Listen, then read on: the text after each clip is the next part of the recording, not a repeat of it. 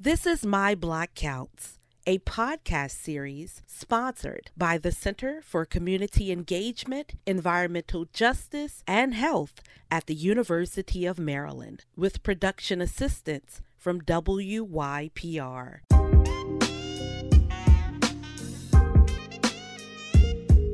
Hello, everyone. Welcome to My Block Counts, an environmental justice podcast dedicated to helping people know so they can grow and help things flow within their communities. My name is Dr. Jacoby Wilson, and today we're going to dive into what is environmental justice. So what is environmental justice? The U.S. EPA, Environmental Protection Agency, defines environmental justice as the fair treatment and meaningful involvement of all people, regardless of race, color, national origin, or income, with respect to the development, implementation, and enforcement of environmental laws, regulations, and policies. The goal is to make sure everybody has access to clean air, clean water, and a clean environment. Now, I like Dr. Bunyan-Brown's definition a little bit better. Environmental justice refers to those cultural norms and values, rules, regulations, behaviors, policies, and decisions to support sustainable communities where people can interact with confidence that their environment is safe, nurturing, and productive. Environmental justice is served when people realize the highest potential without experiencing the isms. It's supported by decent paying and safe jobs, so quality schools and recreation, affordable housing, adequate healthcare, personal empowerment, and communities free of violence, drugs, and poverty. So we're talking about going from unjust housing to just housing, unjust healthcare to just healthcare, unjust food infrastructure to just food infrastructure, unjust transportation to just transportation. Environmental justice is a social movement. It's the child of the civil rights movement. It's a movement that's about fighting against the differential burden of environmental hazards and what we call locally wanted land uses in communities of color and low wealth communities. What do we mean? You tend to see incinerators put in Black communities. We tend to see more power plants put in Black communities, more landfills put in communities of color. We tend to see more highways and byways put in communities of color. So whenever there's a hazard where there's pollution being emitted, a petrochemical operation, a factory spewing out contaminants, for some reason, those facilities tend to be more in areas where you have more people of color and where you have more low wealth populations. So this movement is about where you live, where you work, where you play, where you pray, and where you learn. It's about your neighborhood and making sure that your neighborhood counts. My name is Dr. Jacoby Wilson. I'm an environmental health scientist. I do environmental justice work. It's really about working with communities that are dealing with being overburdened by incinerators and power plants. Why do we have so many of these industrial animal operations like chicken farms in our communities or hog farms in our communities? And I got started doing this work as a young boy. I grew up in Vicksburg, Mississippi, near a concrete crushing facility. I grew up near a major highway, near a sewage treatment plant. And my mom always reminds me, like, son, don't forget, you also grew up near a landfill. So we had a landfill near our neighborhood. And my father was a pipe fitter. So he worked in construction, building actually some of these facilities that I work on. Power plants. He worked at the Grand Gulf Nuclear Power Plant. Growing up in Mississippi, near the river, was part of my connection to love to the environment. Growing up near these hazards made me aware of something is wrong with having all these facilities near my neighborhood. And I also was diagnosed with alopecia areata at age 7. So before all this uproar about alopecia, I've been bald since 1982.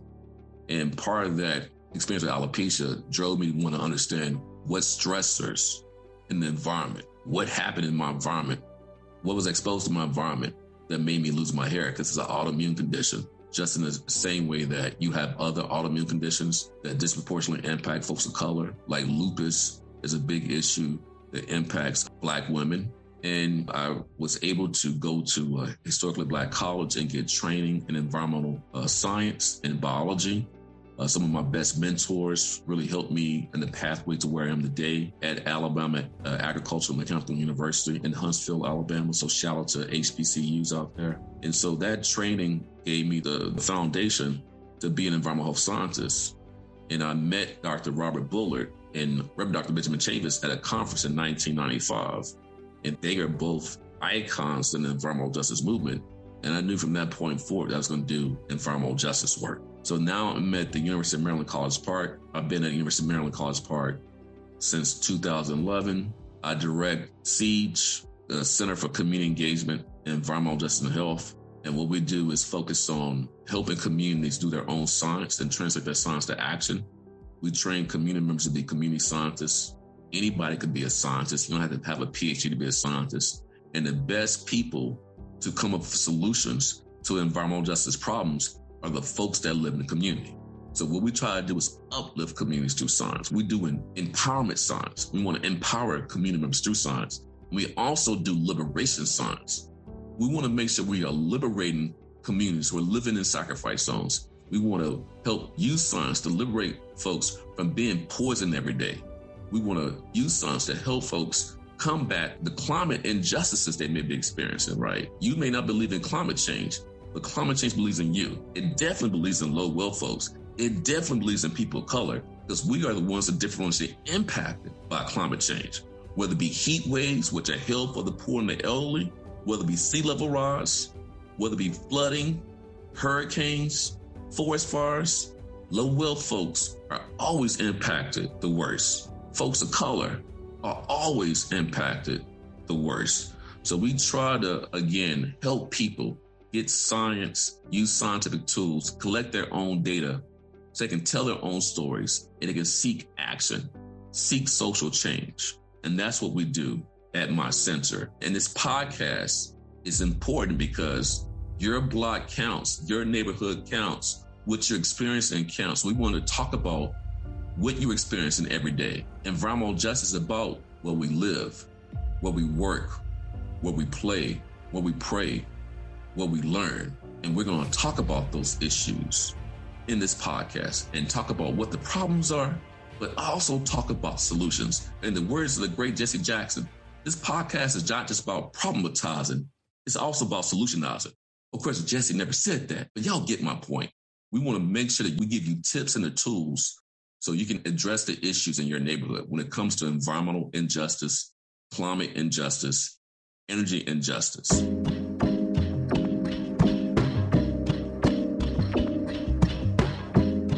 So let me give a quick history lesson and some fun facts, or maybe not so fun facts. So did you know that Dr. Martin Luther King Jr. is considered the grandfather of the environmental justice movement? We wouldn't have civil rights and the Voting Rights Act and the progress of this country. We wouldn't have made the progress we made in environmental justice without Dr. King. His actions not only led to the Civil Rights Act, as I said, but it also came around the same time you had the Clean Air Act in 1963, the Clean Water Act in 1972, and the Endangered Species Act in 1973. But what's important from an environmental perspective, when Dr. King was in Memphis and he was assassinated almost 55 years ago now, he was in Memphis working with the sanitation worker strike in 1968. And the reason why it's important, that strike was really, in many ways, part of the foundation of the environmental justice movement. You saw Black men being mistreated on the job. They were covered in waste all the time. And if you remember from your history books, Black men were carrying around signs that said, "I am a man." And why is that important? They were saying, "Recognize my humanity."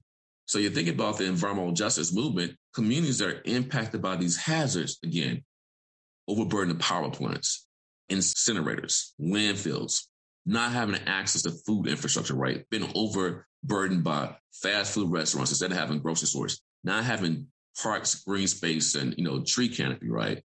They're saying, recognize our humanity. Treat us with humanity.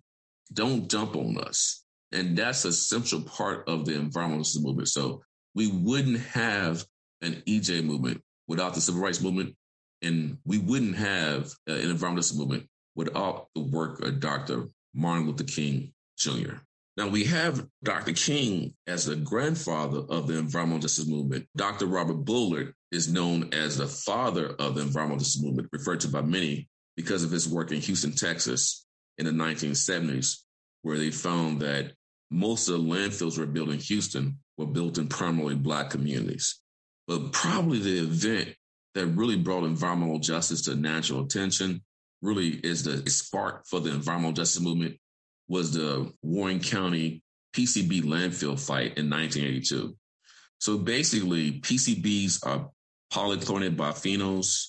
There was a landfill that was built to store these PCB contaminated soil, dirt in North Carolina. And unfortunately, in the process of siting this landfill, they ended up siting the landfill in a primarily Black, rural, low-wealth community in Afton, North Carolina, which is found in Warren County. And so you had people who were protesting against 60,000 tons of contaminated dirt coming into this county. You heard me right, 60,000 tons of contaminated dirt were going to be brought into this landfill. Folks laid across the ground to stop these trucks from coming into this county. And then you had a lot of civil rights leaders who were present, who protested, who fought against this landfill, like Reverend Dr. Benjamin Chavis, who was then director of the United Church of Christ Commission for Racial Justice. He called this landfill siting environmental racism. He was the first to coin that term, environmental racism. And think about all those PCBs been brought into this Black community. I mean, these chemicals can impact reproduction, suppress your immune system, mess with your brain development, how you think, right? It can impair the development of children. It can cause cancer. So this is one of the first examples of environmental racism. And we see it time and time again across the country where, for some reason, more of those tend to be put in Black communities or Hispanic communities. Or look at the mining operations that you see in primarily indigenous communities. For some reason, people of color neighborhoods, remember your neighborhood counts, get targeted for these hazards. So this movement for environmental justice is really at its core a movement against environmental racism.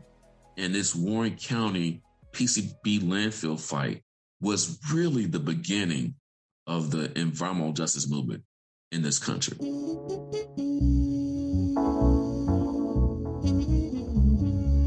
Now, one of the most important events in the history of the environmental justice movement was the first People of Color Summit. The first National People of Color Environmental Leadership Summit was held in 1991. There were over 1,100 people who attended from all 50 states, as well as Puerto Rico, Chile, Mexico, and the Marshall Islands. The event was a crucible of solidarity and creativity that changed the trajectory of the environmental justice movement, but also the U.S. environmental movement. At this first People of Color Summit, the 17 principles of environmental justice were developed and codified. In my opinion, you cannot say you're doing environmental justice work if you don't know about the principles, right? So if you're doing environmental justice work, you have to be grounded in the 17 principles of environmental justice.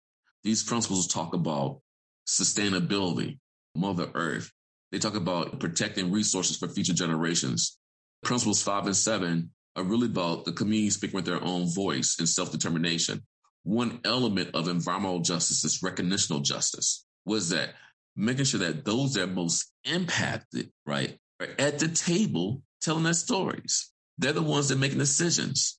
The people who are the contextual experts, the folks that in the communities, they're the ones that know the problems, but they also know the solutions. They have to be at the table. Those are very important elements of the 17 principles of environmental justice. The principles also talk about nuclear war, talk about mining, talk about human rights. You have a human right to clean air. You have a human right to clean water, to safe food and safe housing. So that's a big part of the 17 principles. They also talk about environmental genocide and that we have to protect people from genocide. They talk about climate change and displacement. The principles are, again, like the Magna Carta for environmental justice. They're the framework for doing deep EJ work. And this summit, again, was the foundation for our movement and how we can really make sure we engage with communities on the front line and on the fence line, those folks who live in these factories, who live in these hazards, and make sure their voices are heard. So again, in my opinion, if you don't know the 17 principles, then you're not doing environmental justice work. If you're not using the 17 principles, you're not doing environmental justice work. And for me, every environmental justice activist is an environmentalist, but not every environmentalist is an environmentalist activist. And that's because you're not grounded in the 17 principles of environmental justice. Those principles are holistic. They cover conservation. They cover air quality, water quality, occupational safety. They cover indigenous rights, human rights, sustainability. They cover economic justice. They talk about consumer behavior. You got to look up and review the 17 principles. If you get to know those principles, then you can also be an effective environmental justice advocate and an effective environmental justice activist. And to make sure your neighborhood counts, you got to know those principles and make them work for you. And if you want to learn more about these principles, this podcast, My Block Counts, making sure that every neighborhood counts. We're going to cover each principle over the next year and a half. So we'll talk about principles related to conservation. We'll talk about the principle related to human rights. We'll talk about the principle related to indigenous knowledge and indigenous rights. The principle as it relates to displacement. Principle as it relates to communities' voice being integrated into decision making. This podcast is really about pushing out the 17 principles and making sure you understand what the principles are, and you can integrate those principles into your everyday life, into your work to advance environmental justice and climate justice. So now that we got a history lesson down about environmental justice, let's shift our focus to an example of where we see environmental injustice. Let's go to Baltimore, home of the Ravens, crab cakes, and of course the TV show The Wire. The communities that are most impacted by racial injustice in the city are the same communities that are most impacted by climate injustice and environmental injustice. Think about Baltimore and its history. We have this book by Dr. Lawrence Brown on Baltimore called The Black Butterfly.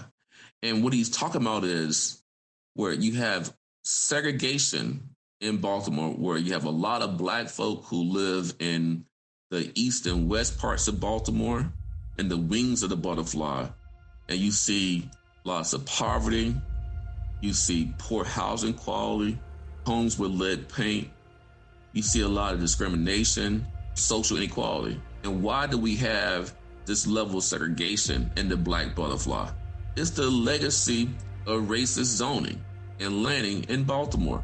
Baltimore was the first city in the country that had racism-based zoning, right? Because of your skin color, we're going to zone the area in a certain way. We're going to put the industry where all the Black folks are, but put all the trees and commercial resources and infrastructure where the white residents are.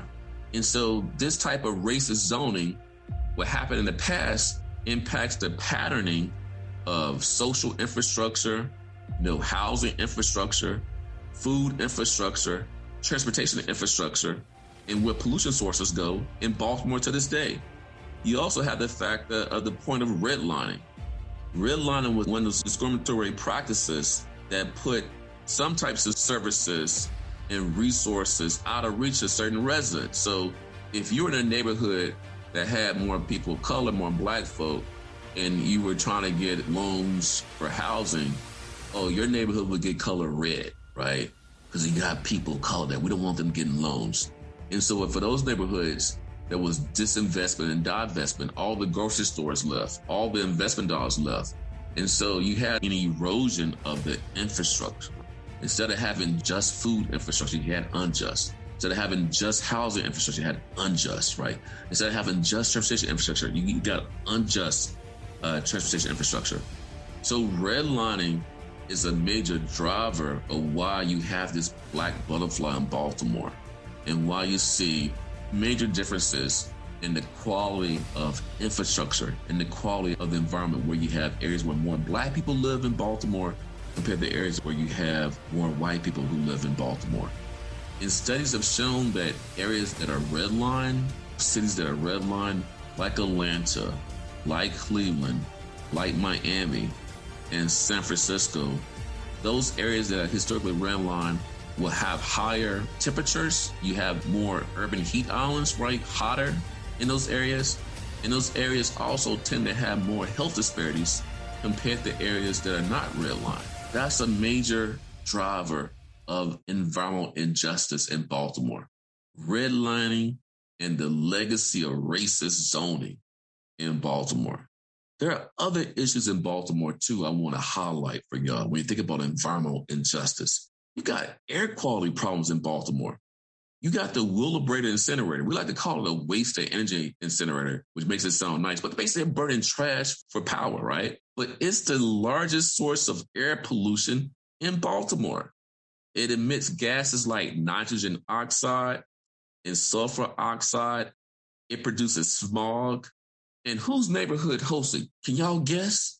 A primarily Black neighborhood, West Point. So think about the health impacts of living near an incinerator. Think about the health impacts. If you've been exposed to those pollutants, it can cause asthma attacks, heart disease, stroke. When you're exposed to air pollution, it can increase infant mortality rates. It can lead to birth defects. It can lead to low birth weight babies. It can cause cancer. It can lead to premature mortality and impact life expectancy. I'm going to tell y'all something. Your zip code is more important than genetic code. So what you've been exposed to impacts your health. And the Wheelabrator incinerator is an example of that. It's also an example of environmental racism. Not just air quality issues, Baltimore has been feeling the heat. Let's talk about heat waves are hell for the poor and the elderly. Did you know that extreme heat is the nation's deadliest weather disaster, killing as many as 1,200 people per year in the U.S.? Baltimore is a city predicted to be one of the top 10 cities in the country with excess heat by 2050. Between 2012 and 2018, 28% of Maryland's heat-related deaths occurred in Baltimore. Why is that? Well, remember I talked about racist zoning and redlining? Because the redlining, neighborhoods didn't have trees. So trees are good for shading and cooling. Also, because of racist zoning and redlining, you have a lot of asphalt and concrete in the wings of that black butterfly. So what does asphalt and concrete do? They absorb heat. So it's already hot. But when you're near asphalt and concrete, it's hotter, okay? So you don't have trees. You got heat from asphalt and concrete.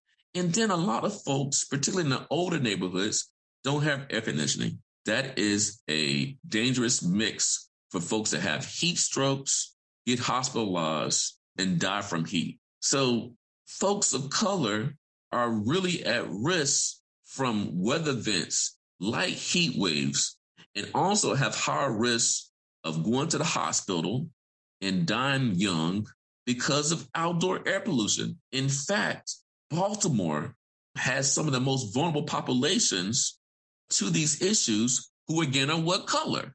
Primarily Black folks, 62% being African American. When you think about Baltimore, you got physical stressors like heat, chemical stressors like air pollution.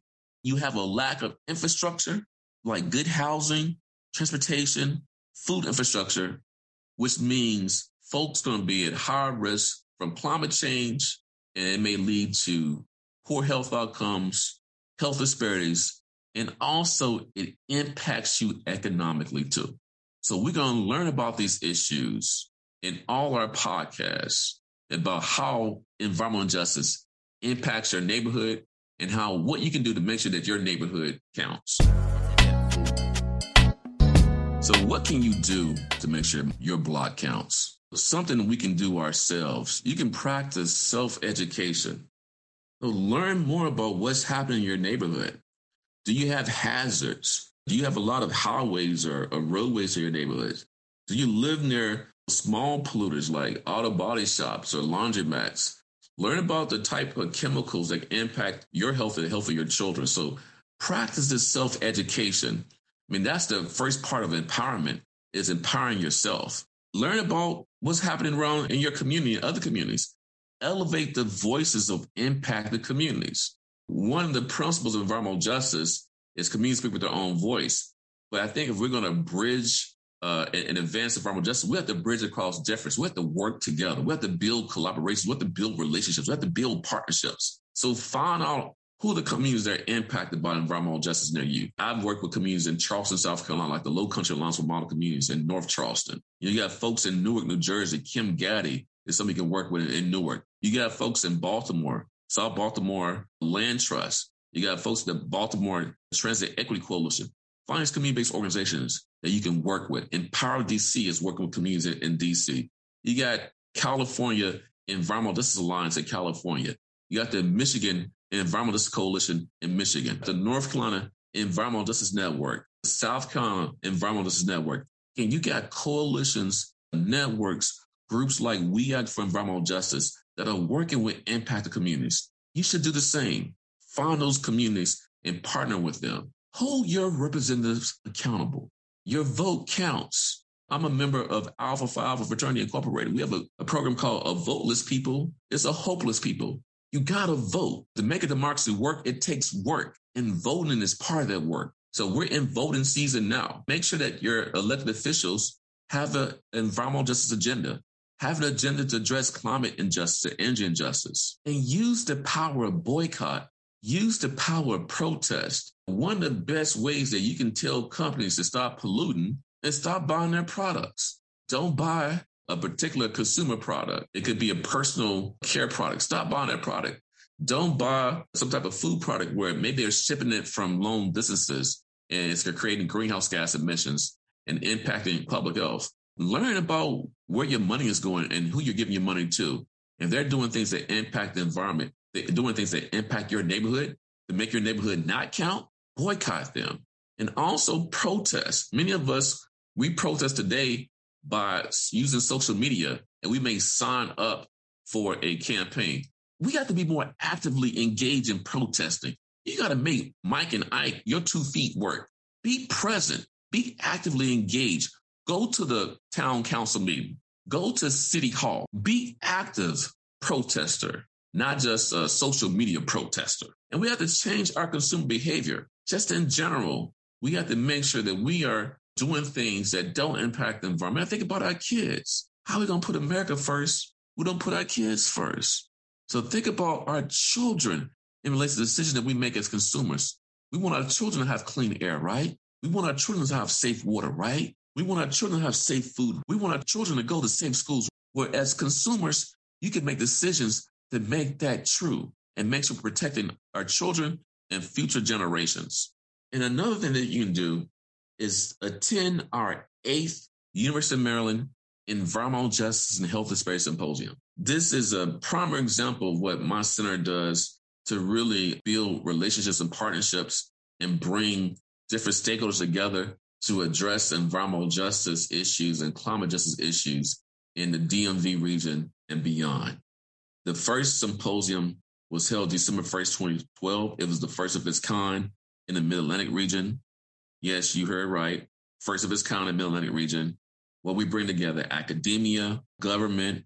We bring together impacted residents, grassroots organizations, advocacy groups, health practitioners to a space to network and learn from each other, talk about the challenges, talk about solutions, and making sure, again, we're building a strong environmental justice movement in the Mid-Atlantic region.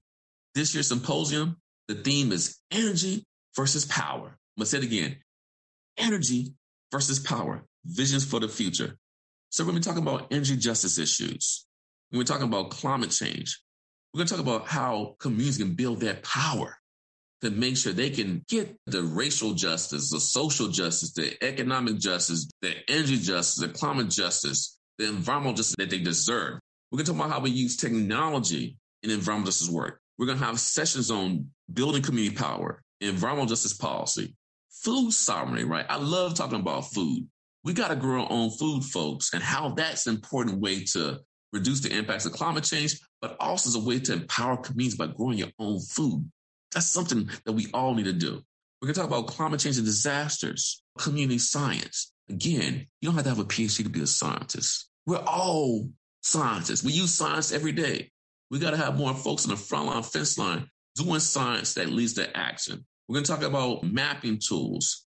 We're going to talk about law and policy issues, President Biden's Justice 40 initiative, as we move away from a dirty energy economy to a clean energy economy. 40% of those benefits should go to disadvantaged communities. 40% of those benefits should go to communities that impact environmental injustice. You should be at the front of the line when it comes to benefits and investments. And we're going to talk about that at the symposium. You'll hear from folks like Dr. Robert Bullard, referred to by many as the father of the environmental justice movement. Dr. Beverly Wright with the Deep South Center for Environmental Justice. Mustafa Santiago Ali, who's the vice president at the National Wildlife Federation. Jalon White Newsom, who's the head of the Council of Environmental Quality's Environmental Justice Program. Dr. Sharonda Buchanan, who's the new head of the Office of Environmental Justice and Health and Human Services. Reverend Lennox Yearwood with the Hip Hop Caucus. His work on climate change and climate justice, y'all need to get to know him in the Hip Hop Caucus.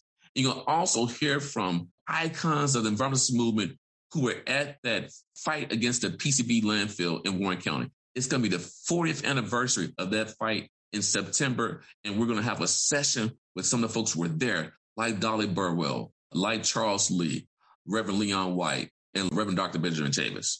So please join us for the symposium. Registration closes around July 30th, but we may give it a little bit of wiggle room. You can go to www.ceejh.center to register for the symposium. And guess what, everybody?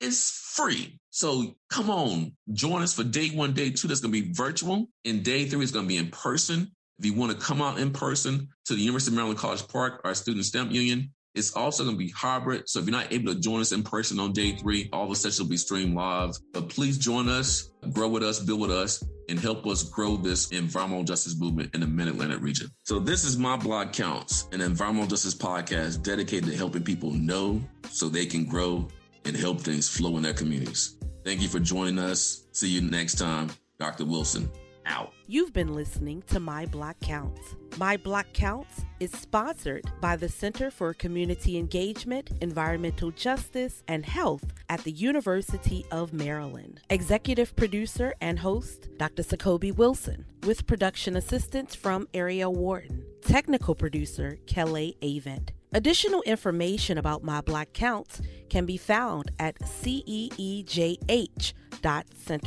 or wypr.org. New episodes of My Block Counts are released each month. Please share and subscribe wherever you get your podcast and leave us a review.